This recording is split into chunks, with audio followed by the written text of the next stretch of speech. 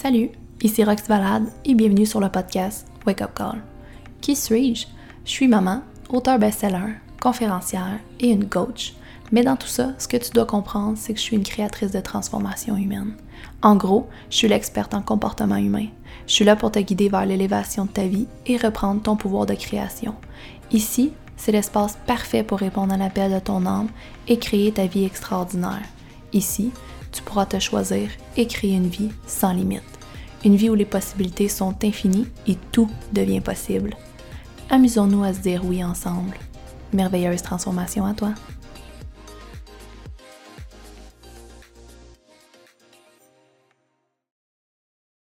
Aujourd'hui, j'avais envie qu'on parle de être sur son X.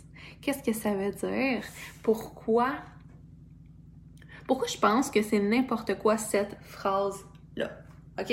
Pourquoi, pour moi, il est impossible... En fait, il est possible d'être sur son X, mais pourquoi ce n'est pas quelque chose qu'on veut aspirer d'être sur son X? Pourquoi c'est quelque chose qu'il faut arrêter de nommer puis arrêter de vouloir atteindre comme objectif d'être sur son X?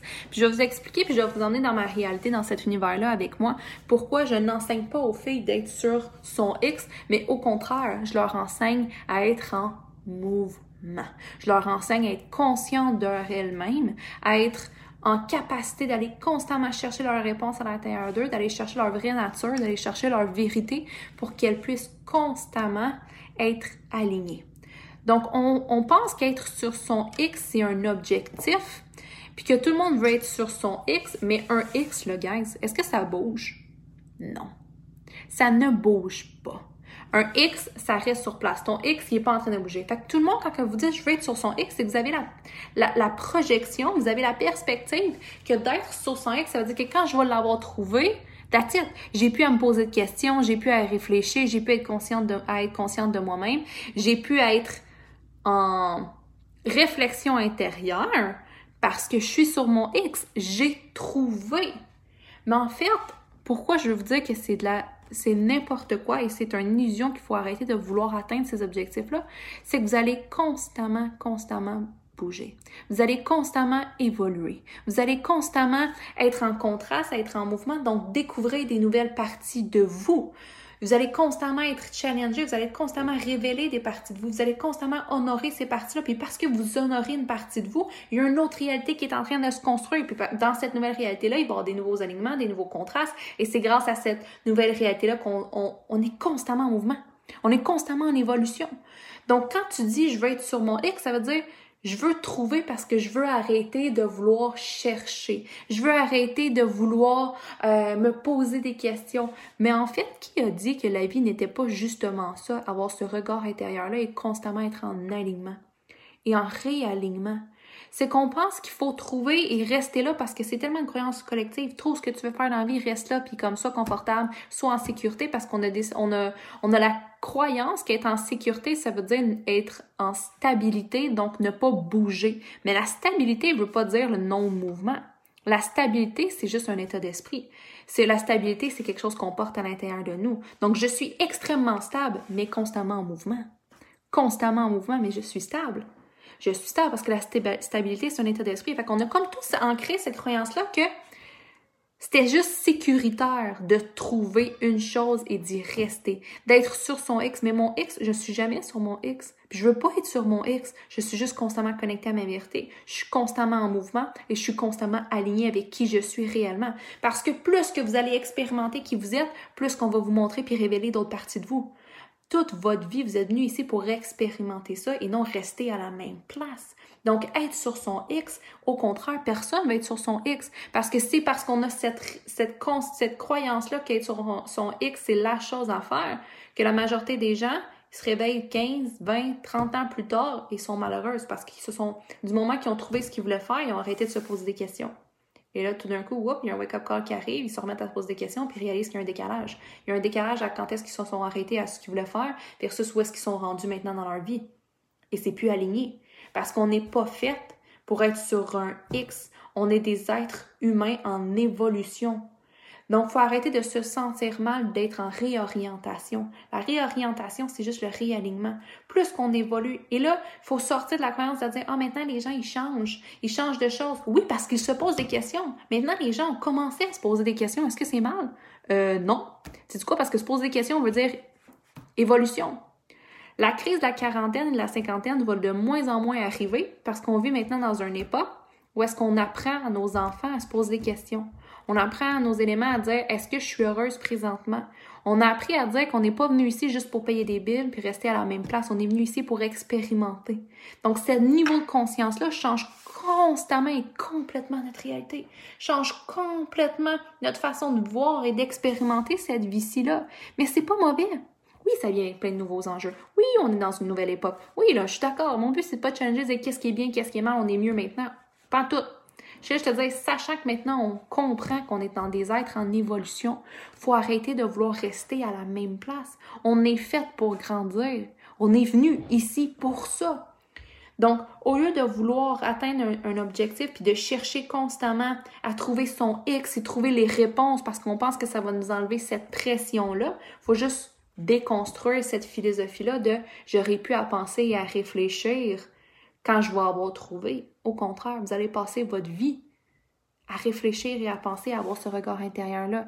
La seule chose, c'est de trouver une façon pour que ça soit facile, trouver une façon pour que ça soit simple et joyeux et non souffrant et douloureux de réfléchir, de se regarder, de se comprendre et de trouver les réponses. Quand que je dis de venir s'offrir le cadeau de la vie, se choisir, c'est justement ça. C'est de passer une vie alignée, puis arrêter d'être en souffrance dans cet alignement-là. Arrêter de vivre avec cette pression-là de je ne suis pas bien jusqu'à temps que je dois absolument que. C'est de retourner dans le je veux. C'est de retourner dans le je suis constamment en mouvement. Je suis constamment en train d'honorer qui je suis. Donc, je comprends que je vais constamment être en train de réorienter selon ce que je découvre de moi-même, de me reposer des questions, de redécouvrir. Pourquoi je pense ma vie à bouger puis à valser avec qui je suis, c'est que je suis constamment en train d'honorer ce que je découvre de moi-même. Ces grandes révélations-là, ils font place quand on commence à honorer ces parties-là. Et parce que j'honore, je deviens une autre personne, donc je crée une nouvelle réalité et cette réalité-là m'envoie un nouveau feedback. Donc, ce nouveau feedback-là va me faire découvrir d'autres parties de moi-même. Donc, je vais honorer ces parties-là. Je vais créer une nouvelle réalité parce que je deviens une autre personne. Et de ceci. Donc, on évolue. C'est normal. C'est normal qu'on change, qu'on valse avec notre X. Si vous pensez, arrêtez de vous sentir mal, de changer d'idée. Arrêtez de vous sentir mal, de réorienter votre vie, autant dans votre carrière que dans vos relations. Puis là, je suis pas en train de dire que le changement, c'est la recette. Je suis pas en train de vous dire quoi faire. Je fais juste vous dire, enlevez-vous ce sentiment-là, cette illusion collective-là qu'on a dit que la stabilité physique, c'est la solution à l'épanouissement. La stabilité physique, c'est l'épanouissement de l'ego. Parce que lui, changement égale urgence, égale inconnu, égale danger. Fait que la stabilité physique, c'est juste ton ego qui te fait croire que c'était la meilleure chose, right? C'est pas la solution de ton épanouissement. Mais là, on s'est enseigné ça de génération en génération que la stabilité physique, ne pas être en mouvement, c'est ce qui est la clé à l'épanouissement. Faux. C'est la clé de l'épanouissement de ton ego pour rester en sécurité selon ses croyances et ses limitations, right? La stabilité est un état d'esprit et non physique. La stabilité, c'est le pouvoir d'être en sécurité en étant nous-mêmes. Pas en sécurité parce qu'on bouge pas. C'est facile d'être en sécurité si rien change. C'est facile. Mais est-ce que c'est l'épanouissement? Non, parce que techniquement, on est mieux ici pour être en expansion. On est mieux ici pour être en évolution. Donc, laisse pas ton ego te faire croire que la stabilité physique, c'est la solution et la clé à ton épanouissement. La stabilité, c'est constamment être bien avec soi. La stabilité, c'est un état d'esprit. Donc, est-ce que ça veut dire qu'il faut que tu changes de chum? Absolument. Dans ta vie, à tous les semaines, pour être heureuse? Non! Non! Mais est-ce que ça veut dire que justement, quand il y a des enjeux puis il y a des contrastes dans ta relation, ça veut dire qu'il faut que tu changes? Non, ça veut juste dire que c'est normal, ça fait partie de la vie. Donc, il y a une évolution à avoir aussi dans ton couple. Et arrêter de résister le changement et l'évolution de ton couple. Arrêtez de résister le changement dans ta carrière, arrêtez de résister le changement dans ta santé physique, arrêtez de résister le changement, peu importe où est-ce que la vie t'emmène. Le changement il est sur tous ses sens.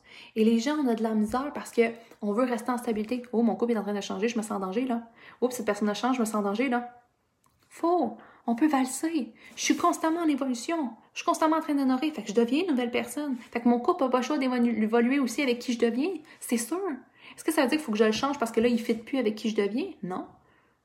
Ça veut juste dire que je dois laisser la vie puis valser avec ces éléments-là pour recréer des nouvelles dynamiques à la hauteur de qui moi je deviens puis à la hauteur de qui mon mari devient. Et c'est de cette façon-là qu'on est capable de constamment valser. Donc, je suis stable dans mon couple. Je suis stable dans ma carrière. Mais ma carrière bouge, mon couple bouge, valse avec moi, parce que la stabilité, c'est quelque chose qu'on porte.